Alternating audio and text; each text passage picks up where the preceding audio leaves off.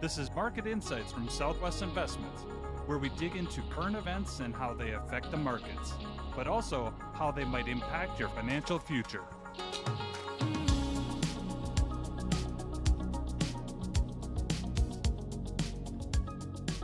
Welcome to Market Insights from Southwest Investments.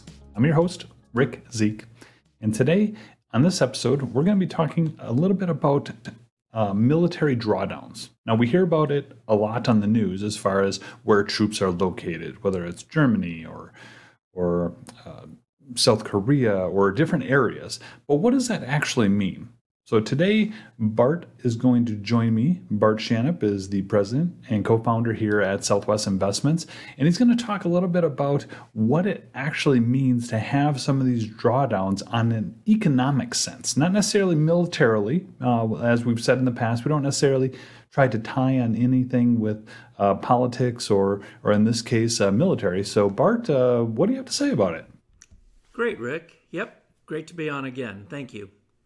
So in the news, we've been reading about the government interested in drawing down or reducing the number of troops that we tend to keep permanently around the world.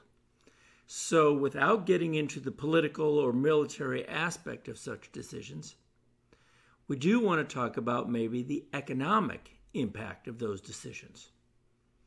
So the amount of troops that are supposed to be or thought to be being drawn down from South Korea is not known at this point.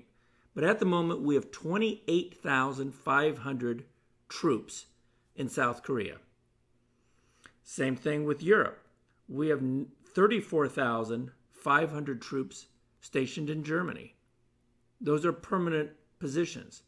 Now, the European or German drawdown is already expected to be about 9,500 troops coming back to the U.S. Again, South Korea, it's unknown. But what does that mean? Well, let's think about that. So South Korea being in the news right now, let's focus on that. There's 28,500 U.S. troops. That does not include non-military or contract workers supporting those troops that are over there. It does not count families that are living over there. It only counts the actual troops. So 28,500 families, which may be a single person or maybe a married couple, even with kids, those families are getting paid in U.S. dollars by U.S. taxpayers.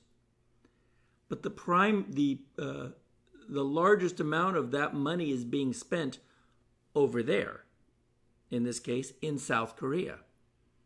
Well, can you imagine all the rent money, all the food money? Now, obviously, some of that money is spent on U.S. base and does work its way back to the U.S., but much of it is spent in South Korean supermarkets, South Korean movie theaters, South Korean pest control, South Korean furniture, South Korean, all the different aspects of that money of those different families being spent over there versus being spent over here.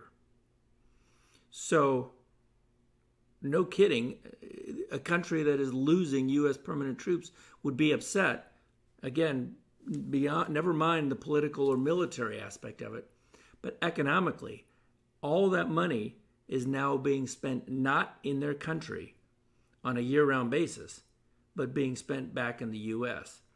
So we talk about money not always being a zero-sum game, but when it comes to troops being overseas, spending it in other countries versus here, it is.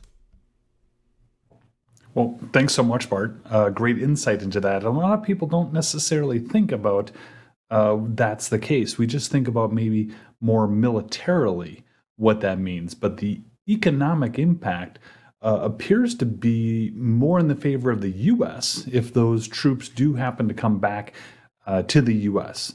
So let's hope that's the case also on a military side of things as well. So thanks again for joining us, Bart. And thank you all for joining us. We appreciate your comments. Go ahead and go to the website if you want to send us a little note, or if you prefer on Facebook, make sure to give us a like there. Thanks for joining us this week, and we hope to see you again next time around. Bye now.